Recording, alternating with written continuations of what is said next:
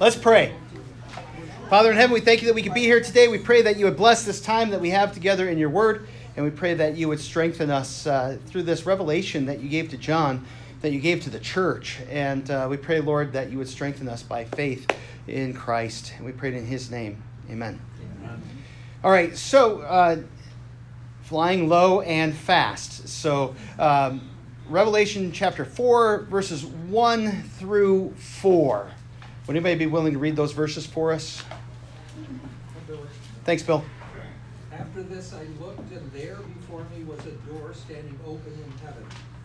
And the voice I had first heard speaking to me like a trumpet said, "Come up here, and I will show you what must take place after this." At once I was in the Spirit, and there before me was a throne in heaven with someone sitting on it. And the one who sat there had the appearance of jasper and carnelian. A rainbow resembling an emerald encircled the throne. Surrounding the throne were 24 other thrones, and seated on them were 24 elders. They were dressed in white and had crowns of gold on their heads. All right. So basically what you've got going on here is the scene is shifting. Before we had John seeing the lampstands and the Son of Man. We understand that is Jesus in his glory and in his this just incredible vision of power and majesty. And so he gives them these 7 letters, and we talked about those last week. And now he is shifting to a different part of the vision. It's all one vision, but it's going in a different direction now. All right? And he says, the voice which I had heard speaking to me like a trumpet. Same voice that he had heard earlier. This is all God's revelation. You know, this is all about what God is saying. And as he sees, he sees one who is seated on a throne, and he talks about this jasper and carnelian and emerald and this rainbow. And, you know, and I think that, you know, it's kind of this weird image, but it's really an image of God's glory. You know, and so how do we imagine that? You know, we often imagine it bright and colorful and all of these things. But I think also, you know, the image of the rainbow is important too, because biblically speaking, the rainbow is an image of God's judgment. And promise, yeah. But it reminds us that he destroyed the world for their sin and that he rescued the world in Noah. Both things going on there. And it's showing him as the Lord of history. And so he's looking at God and he's looking at this incredible image. And we see around it 24 thrones and 24 elders. And so, you know, we start to ask, well, what's this about? Well, how many tribes of Israel? 12. How many apostles? 12. 12 plus 12 gives us 24. And so this is basically saying it's an image of all believers. It's saying the whole church. Not a New Testament church and not an Old Testament church, but the full church. Because when you think about when there was salvation on earth, there was salvation the moment that God asked the question, you know, where are you? When Adam and Eve sinned, he approached them with grace and with mercy. He made the promise shortly thereafter of sending a Savior. And all of those people in the Old Testament who looked forward to when Jesus would come, they're part of the church. And we who are in the New Testament look back to when Jesus died to pay for our sins. That's the church. And that's what he's saying, is this is all believers of the Old and the New Testament. They're dressed in white robes. White is a symbol of purity. You know, it's a symbol of holiness. And they've got golden crowns. Because we remember that in the end, the church, God's people, will judge the earth. So there is a sense of authority that's involved here. But I think it's kind of important to see what they're going to do with those crowns. We're not people who exercise authority, but we use authority in service and worship to God. And that comes to us in this next section. Would somebody be willing to read 5, 6, 7, and 8? I will. Or some of it. from the throne came flashes of lightning, rumblings, and peals of thunder. Before the throne 7 lamps were blazing. These are the 7 spirits of God. Also before the throne there was what looked like a sea of glass, clear as crystal. In the center around the throne were 4 living creatures, and they were covered with eyes in front and in back. The first living creature was like a lion, the second was like an ox, the third had a face like a man, the fourth was like a flying eagle. Each of the 4 living creatures had 6 wings and was covered with eyes all around, even under his wings. Day and night they never stopped saying, Holy, holy, holy is the Lord God Almighty, who was and is to come. All right. The vision gets a little weirder. We have these 4 living creatures that are there. This section starts with thunder and lightning, and this is really God's majesty, God's power, being expressed here. And these 7 torches or 7 lamps, the 7 spirits that's talking about the Holy Spirit, and the full presence of the Holy Spirit is there. I think it's significant also that it talks about that there's like a sea of glass. The Old Testament often uses the sea as a symbol of the where evil comes from. And the sea is always kind of topsy-turvy and unsettled, and it becomes a picture of the sinful life in many ways. Except for here, it's just smooth. God has expressed his authority over, and all is at peace. And then we have these 4 living creatures. And what are these creatures? They're angels. That's essentially what it comes down to. And they are angels who lead in heaven. They lead the heavenly chorus in worship. And they look really strange. It says that they're full of eyes, which doesn't mean that, angels are actually covered with eyes, type of a thing. But it's, it's symbolic language to tell us that they're ever vigilant. They're always watching. They're always doing the work that God has given them to do. And it talks about 4 creatures in particular that these things look like. It says that, one is like a lion, the second is like an ox, one is like a face of a man, one is like an eagle in flight.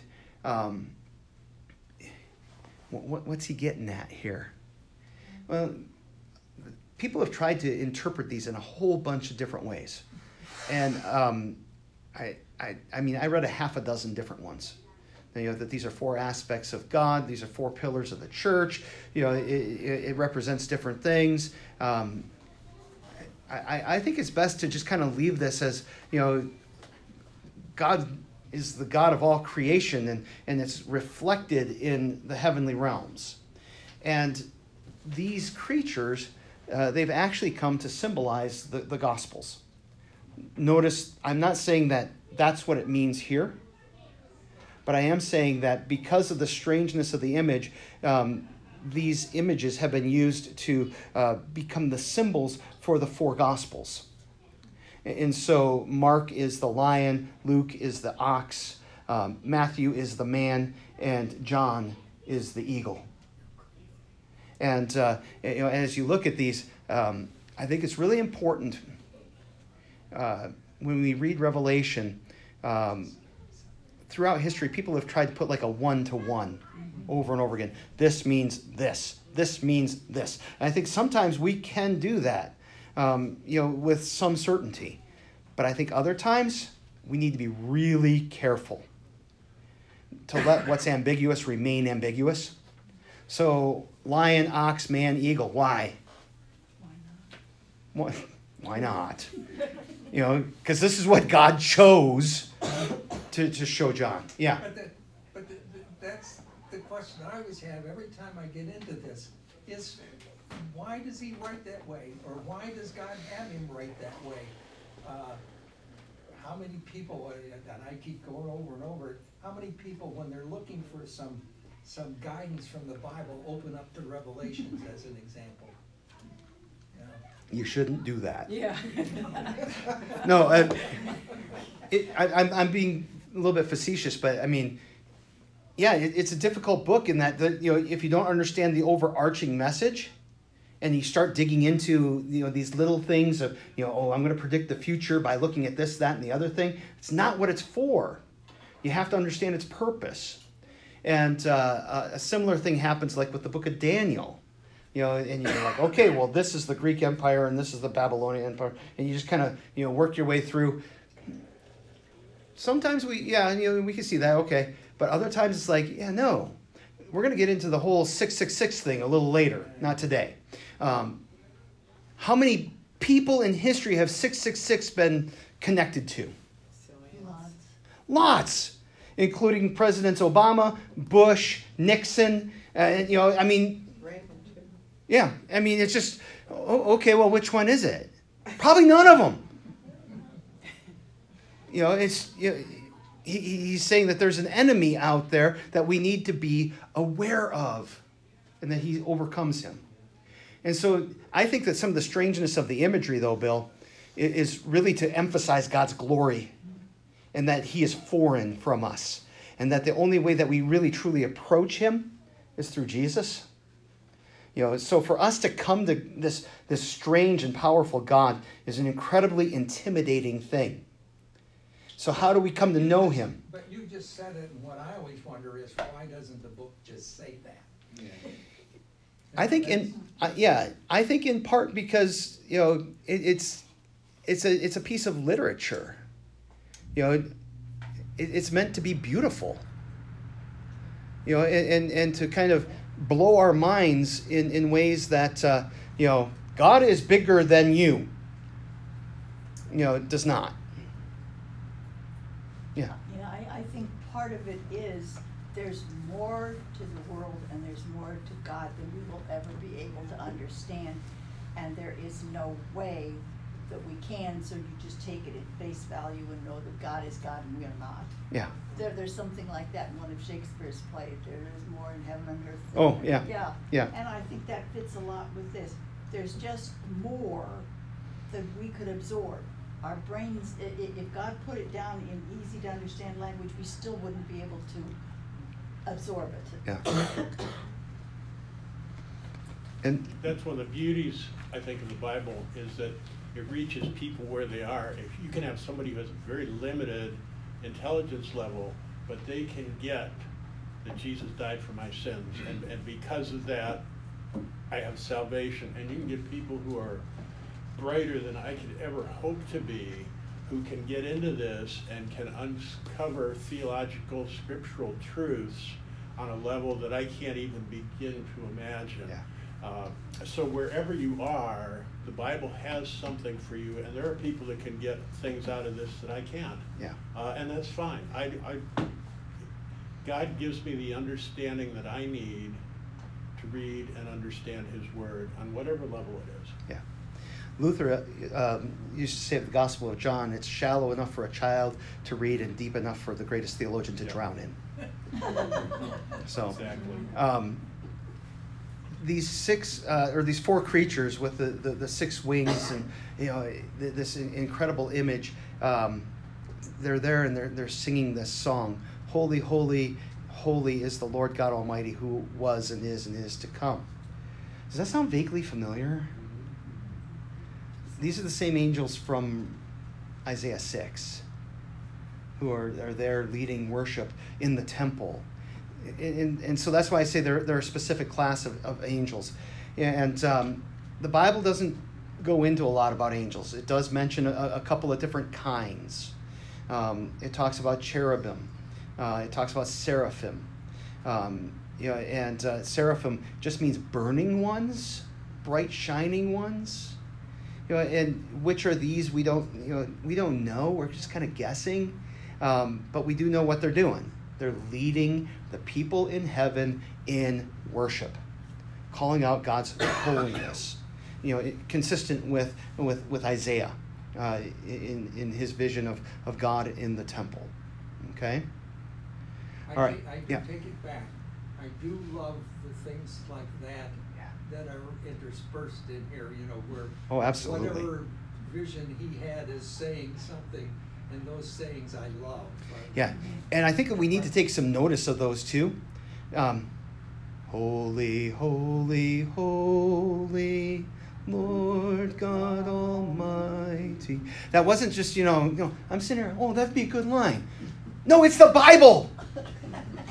And there's a lot in our hymns and in our liturgy that are right here, that are the hymns of heaven. That's basically what's going on here. They're being led in worship, and we've imported those into our hymns and into our liturgy. In other words, we're just copying what takes place in heaven, so that what's going on in church is intended to be a small picture, a foretaste of the feast to come, what's going on in the heavenly realms. So this worship scene continues, verses 9 through 11. Becca, would you? And whenever the living creatures give glory and honor and thanks to him who is seated on the throne, who lives forever and ever, the 24 elders fall down before him who is seated on the throne and worship him who lives forever and ever. They cast their crowns before the throne, saying, Worthy are you, our Lord and God, to receive glory and honor and power. For you created all things, and by your will they existed and were created. All right, so the hymn starts, and what do the people do? They take the crowns off. They're saying, God is God. I am not king. I am not the master. I throw that at his feet. They fall down on their faces before God. It's an act of humility and an act of worship. And they're glorifying God instead of themselves. And this beautiful hymn, Worthy Are You, our Lord and God. As we read these, this is the feast of victory. That's a lot of that just comes right out of this, almost word for word. But notice that in this section, what are they praising God for in verse 11? His creation. It's creation. He created everything. Yeah. This is one of God's mighty acts, that this exists, that we exist. And we do well to, praise God for creating us. And that's something that he did in his holiness. I think that sometimes our experience of life in the world is so corrupted by sin that, this idea of a holy creation, it's difficult for us to wrap our minds around. But in heaven, there's no issue here. We understand God's holiness. We understand that in holiness, he created all of this. And so that all of this is really to his glory. And so we praise him for creating and for making. So John believed that Genesis 1:1 was accurate. Yeah, absolutely. Absolutely. Yes. So many people try to... But it's not, I think we need to understand that it's not a new thing, that people think that the earth is, considerably older than what the scriptures say, or considerably younger than the scriptures say. People have speculated on this time out of memory. Even, the pagans speculated on that and did not have answers. There were a couple news stories this week that basically they've guessed that people came into the world like 10, 15,000 years ago, something like that. And they found evidence that no, it's more like 1.4 million years ago. And then there's something else that said no, it's like this. I'm looking at him saying, you don't know. Admit it. You think you know, but you don't. And a lot of it, I think that the evidence is pretty, it's pretty speculative, and and that's not to say that it doesn't have value, because I think that what we get from the scientific community, in terms of the history of what they actually observe, is very valuable. But I also think that they come with a different filter, starting with there is no God. And because of that, they come to a different conclusion. And so, understanding that God is our creator is hugely important. I Yeah. was just gonna say, I've been reading this book about creation and everything, and they say since 1870, it has increased from millions to billions of years, just the earth alone. Yeah. And there's just no evidence for it. Yeah, You can also, the science that we have today is light years above what was there in 1870, so, I mean, you would expect, I would expect things to be, to move on. You wouldn't have the same, adhere to the same, theories or whatever that were there 200 years ago as you would today. but And it's gonna change in another 100 years, because you're gonna know more stuff. but the assumption is that we're becoming more right, And we're- and that is an assumption. Well, you know more stuff. We and whether can't that's- even decide whether coffee is good or bad for us. Right. And that changes about every couple of years. Yeah, When it comes down to it, all that matters is God created it. that is the key in this. Yes. God created everything. That is key in this. But I also think that it's important when we engage the world often comes, in terms of what we see out here, from the standpoint that all of this is just kind of a great big cosmic accident.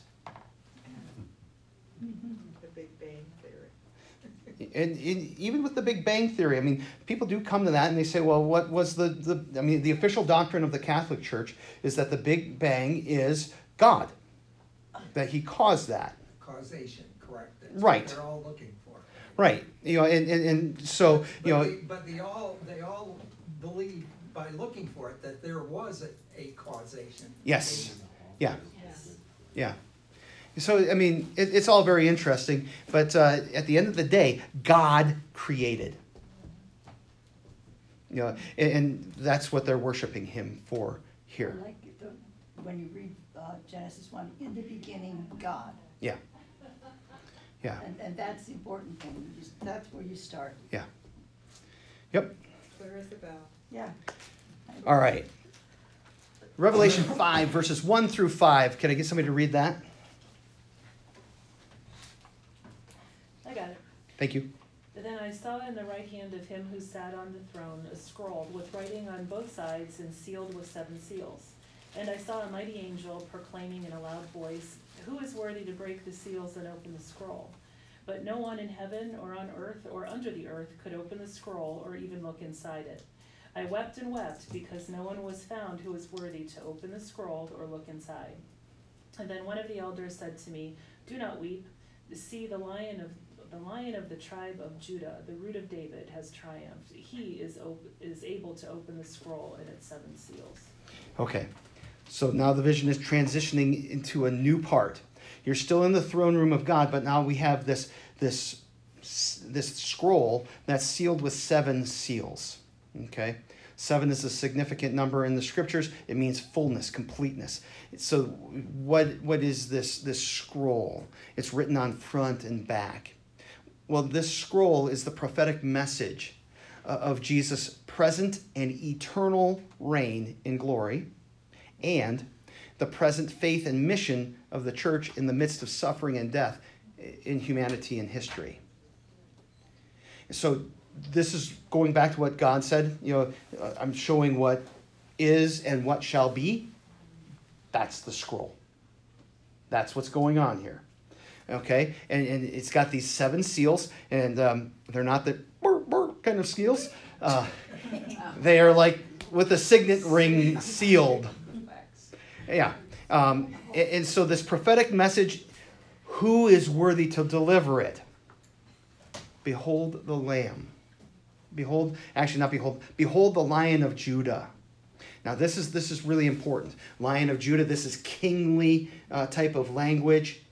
And it's speaking to Jesus' power and his authority. However, he's going to look to the lion, and what's he going to see? The Lamb. And between the throne and the 4 living creatures and among the elders, I saw a lamb standing as though it had been slain, with 7 horns and 7 eyes, which are the 7 spirits of God sent out into all the earth. And he went and took the scroll from the right hand of him who was seated on the throne.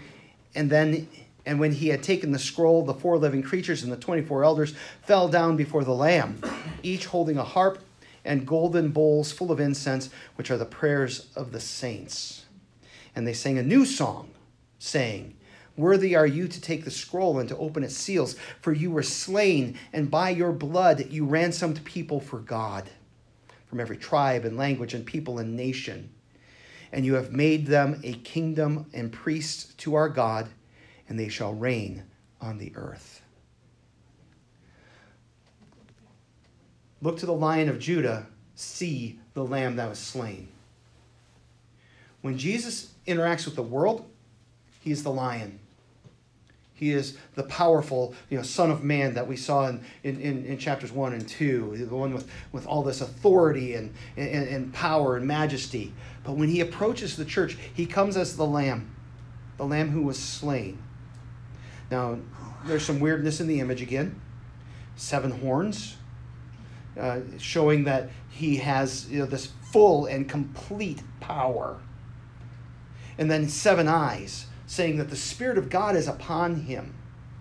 This Holy Spirit that goes out into all the world to draw people to faith and to draw people to salvation. And what happens when the Lamb somehow, I don't quite get this in my mind, takes the scroll? They all bow down and worship. Because Jesus has come to tell the story of salvation. If you want to put this like on a timeline, what's going on right here, this is Ascension Day. This is after Jesus' death and resurrection. He goes back into heaven to take his power and his glory. That's what's happening here. And he takes the scroll to proclaim his salvation. And it says that the living creatures and the elders, they fall in worship. They each have a harp and a golden bowl of incense.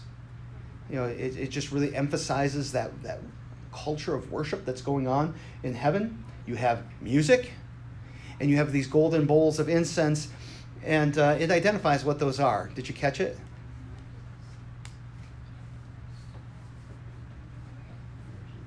The prayers of the saints. Yeah. So when you go to a Lutheran church or a Catholic church that does incense, or an Orthodox church, one of those liturgical congregations, and they're swinging the incense, that's not just about making the room smelly. It's symbolism. And it's symbolism that's rooted in the temple worship and in the tabernacle in the Old Testament, and it's reflected here. It's a picture of prayer. That smoke rises up, that it's sweet smelling before God.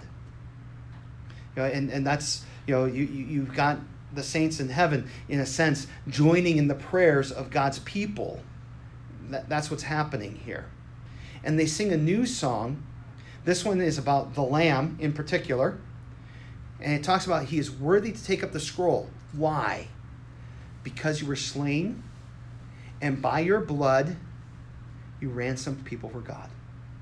Jesus is worthy to open the scroll because of his death and his resurrection that brings salvation to all people.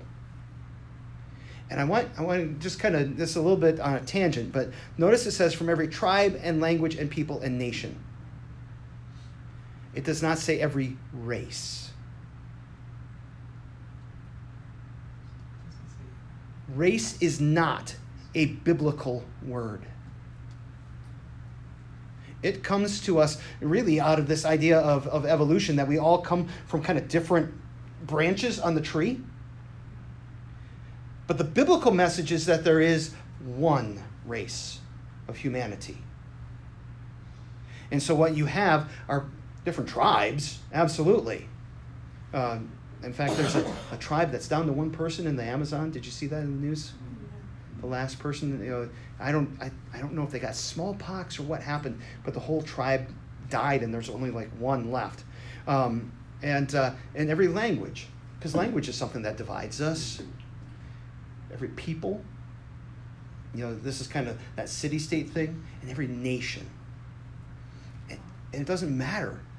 All the people who believe in Jesus are rescued and saved. Jesus died for all of them. And says you've made them a kingdom of priests to our God. And what do priests do? They intercede for others with God. And that's the image. And they shall reign on the earth. And he continues, he says, then I looked and I heard around the throne and the living creatures and the elders the voice of many angels, numbering myriads and myriads and thousands. That's just another way of saying there's so many that you can't even count them. It's just huge. Saying with a loud voice, worthy is the Lamb who was slain. Notice how they keep coming back to that. The Lamb who was slain to receive power and wealth and wisdom and might and honor and glory and blessing. And I heard every creature in heaven and on earth and under the earth and in the sea and all that is in them saying, to him who sits on the throne and to the Lamb be blessing and honor and glory and might forever and ever. And the four living creatures said, Amen. And the elders fell down and worshipped. All of creation joins in this worship. Sometimes not willingly, as we're going to find out as we continue through the book. Every knee shall bow, and that's what's being described here. And the creation itself, it's personified here, but creation was created to the glory of God, and it gives him glory. It worships in its own way, not in the way that we do, but in its own way. And then we start opening some seals. Now I watched when the Lamb opened one of the seven seals, and I heard one of the four living creatures say with a voice like thunder, Come. And I looked, and behold, a white horse, and its rider had a bow, and a crown was given to him, and he came out conquering and to conquer. So this white horse. A white horse indicates belief in a divine authority to reign. They're saying, I'm divinely appointed to this job of reigning, of being king, of being master. Have we heard that kind of language in history? Absolutely. All the kings of Europe believed that they were appointed by God to that task. And really, all the kings of history believed that some deity, placed them upon their throne, or they were themselves some kind of deity, so therefore they had that right. The crown symbolizes political power, and the bow shows us that he intends to conquer through force. So the rider on the white horse symbolizes every form of tyranny which exploits, enslaves, dominates, and terrorizes. It's all about that political force, political power that's expressed in military might. And one of the things that we have to understand about this vision is that this isn't something that is going to happen. This happens. All through history, these things are taking place. Can you see anywhere in the world today where, there's a political power that dominates people by force? In a few nations. Pretty much all of them, to some degree or another. Yeah. So the white horse. And then he opened the second seal. I heard the second living creature say, Come. And out came another horse, bright red. Its rider was permitted to take peace from the earth, so that people should slay one another. And he was given a great sword. A red horse, because red is the color of blood. And what follows tyranny is bloodshed. He's given a great sword to symbolize warfare. And the history of the world, is there war? Yeah. Pretty much constantly. Mm-hmm. Even now. Throughout the world, there is war. Then he opened the third seal. I heard the third living creature say, Come. And I looked, and behold, a black horse, and its rider had a pair of scales in his hand. And I heard what seemed to be a voice in the midst of the four living creatures saying, A quart of wheat for a denarius, and 3 quarts of barley for a denarius, and do not harm the oil and wine. What's going on here? Well, black is death. And what this horse actually symbolizes, this horse and its rider, symbolizes famine. And throughout the history of the world, famine is more often caused by war than any environmental factors. You remember back in the 80s and 90s, they had the Feed the Children things on the TV, and they would show children from Ethiopia, and their stomachs would be all distended. And the people of Ethiopia were more than willing and capable of growing their own food. The problem was there's this huge civil war that's been raging there, and it continues to kind of flare up from time to time here. And what happens to their crops? They're destroyed. That's what this horse is. It's the impact of war on the lives of people.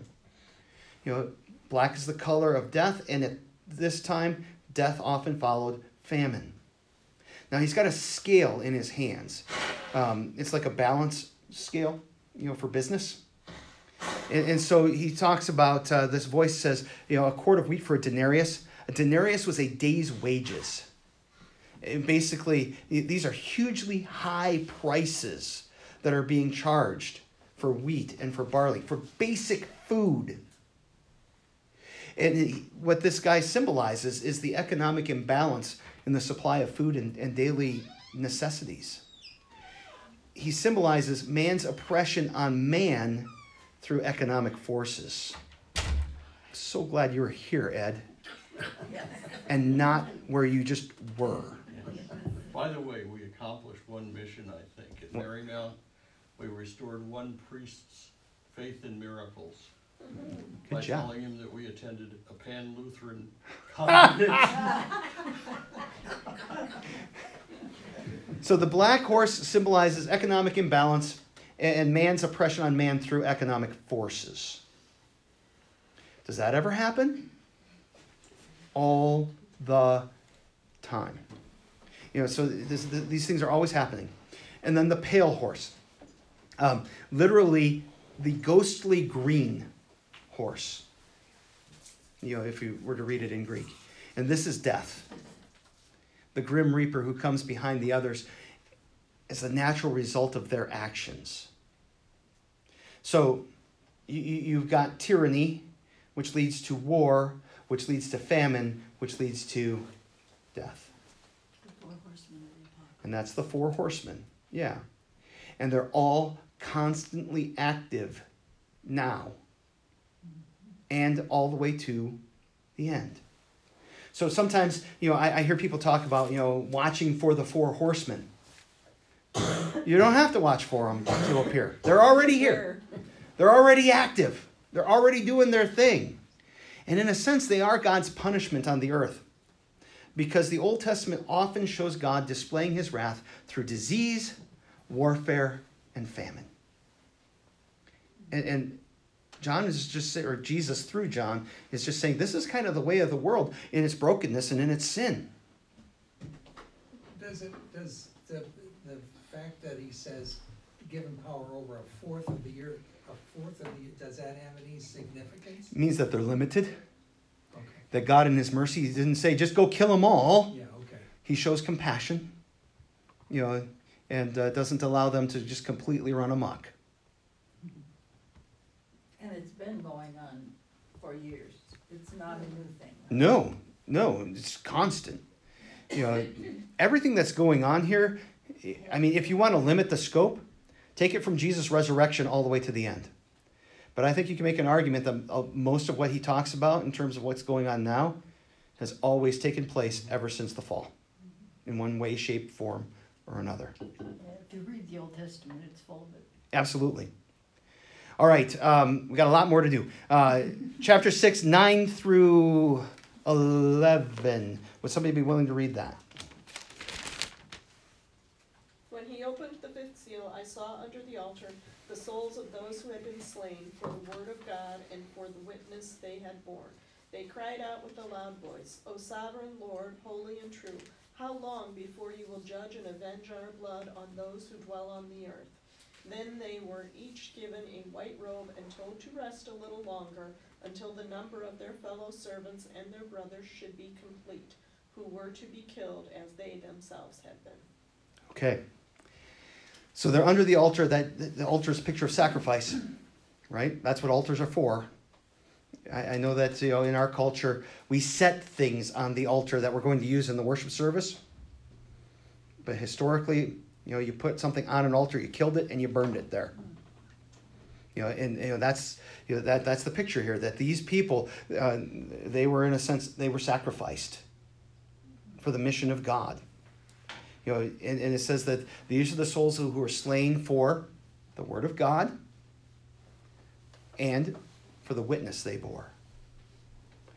They proclaimed God's word, and they witnessed, they testified that Jesus had died and risen, and that is the hope of all of humanity.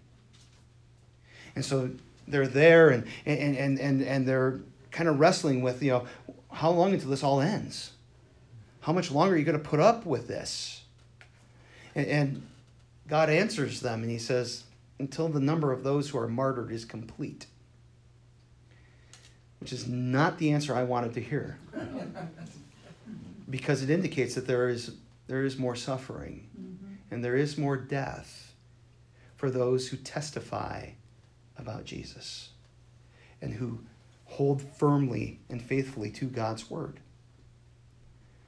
The church is always persecuted for God's word and their witness, our witness, about the crucified and risen Lord. And sometimes that persecution comes in the form of violence and death. We can see this in North Korea, in the Middle East. There were very powerful graphic images of ISIS who gathered Christians on the beach and beheaded them there because they were Christians. And it's very comforting to have it happen over there, someplace. What's really gets As opposed to, is when you realize it could be me here, and then it's a different story. Right, but I think that this is something that we should feel a little bit convicted about. That the death of the saints and the persecution of the church, we're awfully comfortable. Over there. I think so. Yeah, because it's over there. Uh-huh. For now, Uh-huh. the day will come. Uh-huh. And often we experience smaller deaths, and even saying that, it's silly in comparison, but ridicule for faith in the word. Sometimes there's economic disadvantages that come to believers. There are all kinds of different ways that persecution takes place, but the ultimate form is when people, die for the faith, trusting in God for the resurrection. And he's saying that is the way that history will go.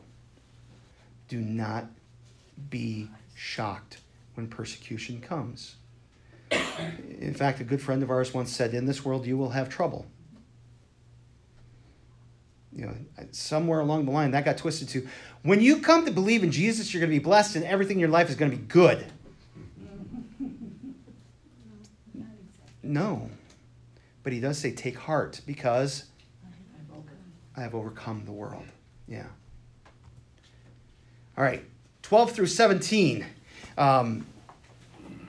You may have, let's see. No, I'm not there yet. When he opened the sixth seal, I looked, and behold, there was a great earthquake, and the sun became black as sackcloth. The full moon became like blood, and the stars of the sky fell to the earth as the fig tree sheds its winter fruit when shaken by a gale. Again, this just beautiful graphic image.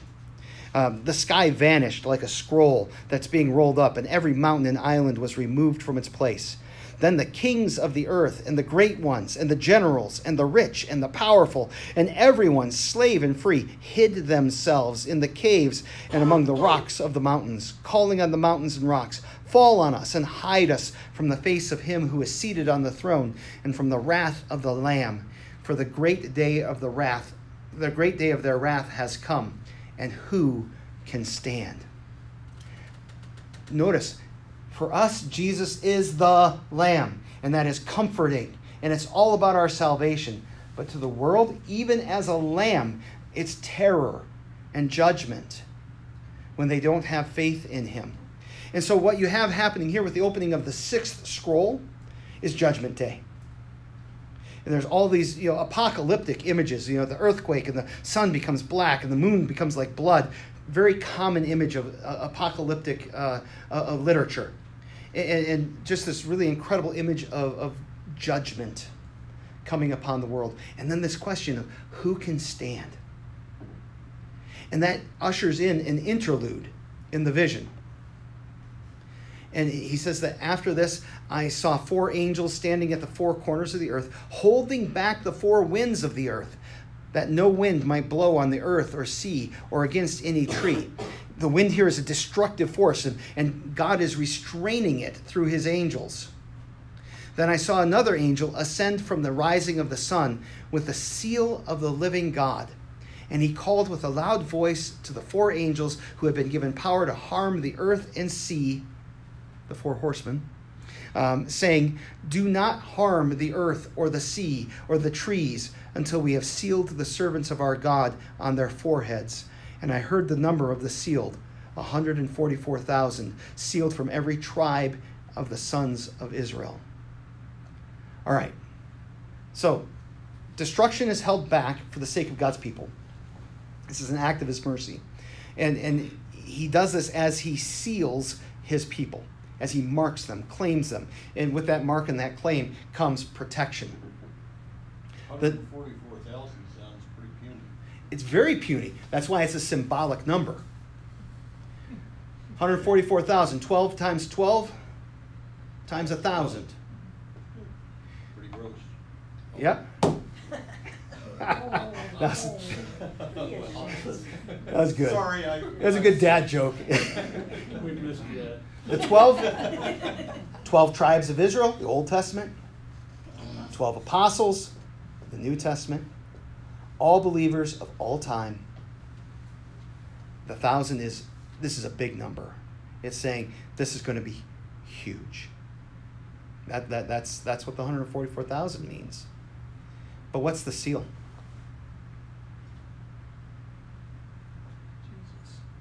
It's your baptism. Yeah. You were marked in your baptism. You're baptized in the name of the Father, the Son, and the Holy Spirit. God puts his name on you. Now, as this continues on, and by the way, keep that in mind when we get to the whole 666 thing, because that's, everybody's like, the mark of the beast. You have the mark of God. Don't freak out. 5 through 8 kind of breaks this down into different tribes. Now, this is a symbolic list because this doesn't match any list of the Old Testament. There are a couple weird things that are going on, like Levi had no inheritance. He became a priest, but he's included in this list. Joseph, his portion went to his 2 sons, Manasseh and Ephraim.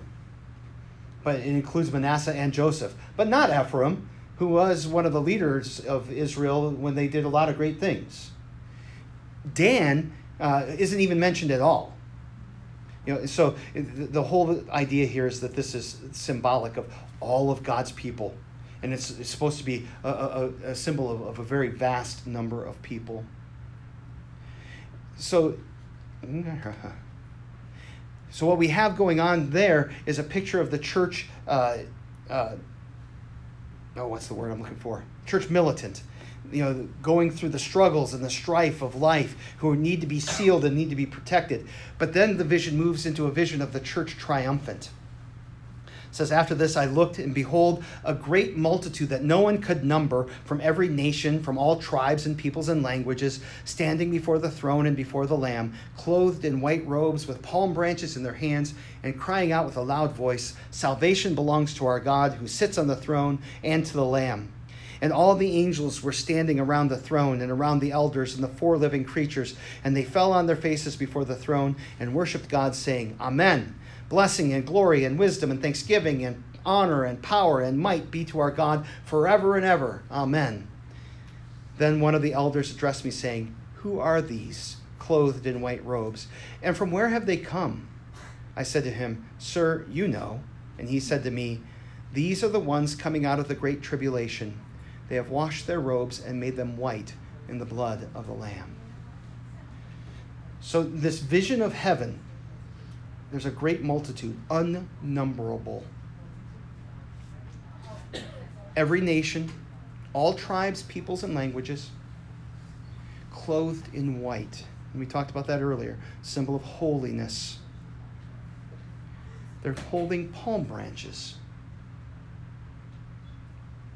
Can we think of a biblical story where people had palm branches? Yeah, it's a symbol of peace, but it's also a symbol of worship. You know, because on Palm Sunday they laid the branches and their cloaks before God. You know, it's all part of that worship experience, and they're crying out in worship, singing, and again we heard hymn verses that we have tweaked and used in our own worship today, because worship is a reflection of what's going on in heaven. Salvation belongs to our God and to the Lamb. That's the message that's proclaimed over and over again. Now, the question becomes, who are they? And they get identified as the ones coming out of the great tribulation. They've washed their robes and made them white in the blood of the Lamb. What is the great tribulation? It's life. It's the struggle of the faith that we have. It's all the things that go wrong in life, from the smallest things to the biggest things. You know, in Psalm 23, which I'm going to reference on the next slide here, we talk about, yea, though I walk through the valley of the shadow of death. And we use that at funerals, saying, that it's after death that you walk through the valley of the shadow. But that's not actually what the biblical text means. This is the valley of the shadow, because what's after death for us? Light and life. And the shadow is this way. That's what we're walking through. And we fear no evil because God's with us in the midst of this. And that's what's going on here. These are the people who walked through the great tribulation, walked by faith and experienced God's blessings and His goodness. They've washed their robes and made them white in the blood of the Lamb, which is kind of a strange image. Blood stains. It doesn't make things clean, except that the blood of Jesus cleanses us from all unrighteousness. And that's what they're getting at here. And we go through the shadow of death because we go from this life to life in heaven, and we don't really have to actually die. Right. Yeah. Yeah. Yeah. Tangent. I'm not going to go there. Sorry. I don't have time. So they've washed their robes, made them white in the blood of the Lamb. And then there's this kind of hymn verse again, this poetry. Therefore, they are before the throne of God and serve Him day and night in His temple, and He who sits on the throne will shelter them with His presence. That's right directly out of Psalms. They shall hunger no more, neither thirst any more. The sun shall not strike them, nor any scorching heat. Again, more images from Psalms. For the Lamb in the midst of the throne will be their shepherd, and He will guide them to springs of living water, Psalm 23. And God will wipe every tear from their eyes, again, from the Psalms. And this image of shepherd is also John chapter 10, Jesus the Good Shepherd. So therefore, like I said in the sermon, when you see therefore, you should ask, what is the therefore? Therefore, it's to point us back to remind us that they were washed in the blood of the Lamb.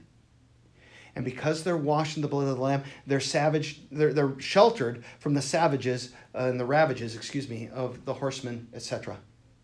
God protects His people. That doesn't mean that bad things don't happen to God's people, but He does protect us in the midst of these things. And He takes the bad things that happen to us and He makes those opportunities to share the hope that we have in Christ. And it speaks to the release from earthly pains that will take place once we are there in glory with Him, when we're with the Lamb, who is the shepherd. And God wipes every tear from their eyes, from our eyes. And friends, this is why we long for the last day. This is where God makes everything right again. We don't long for the resurrection simply to see our loved ones. That is a wonderful side benefit of the resurrection, that we get to be with grandma and grandpa and spouses and loved ones and children and all of those things. But that great day is really all about being able to be with God in Christ as he makes all things right. And then we come to chapter 8, verse 1, that says, when the Lamb opened the seventh seal, there was silence in heaven for about a half an hour. That seems kind of anticlimactic, doesn't it? After all that other stuff? You know, angels with eyes all over them and, you know, these horsemen and everything. And he opens the seventh seal. This is the big one. This is the last one. Silence for 30 minutes. What's going on here?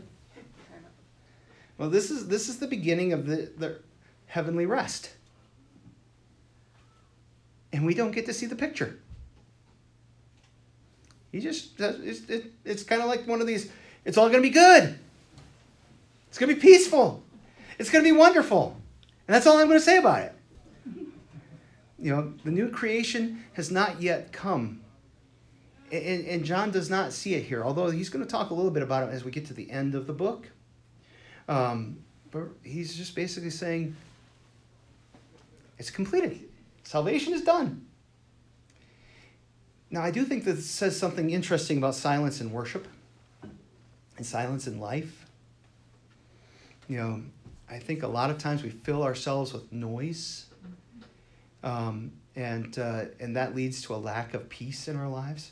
Carl Jung, the psychiatrist, once said, busyness is not from the devil, it is the devil.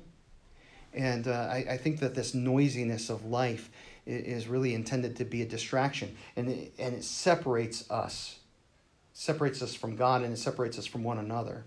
And in this silence, I see that, you know, all those separating factors are pulled away, and we're reunited with God. And then we read 2 through 5. Then I saw the 7 angels who stand before God, and 7 trumpets were given to them.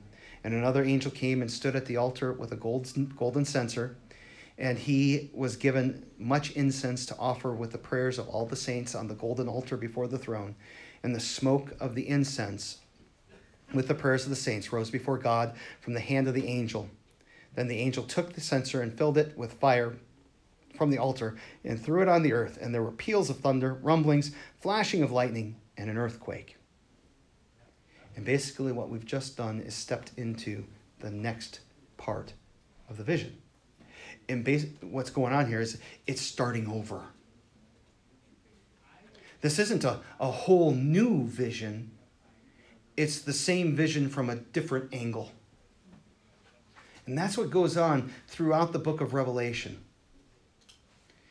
So we walk through these 7 seals and we see what God does to bring the end into new beginning.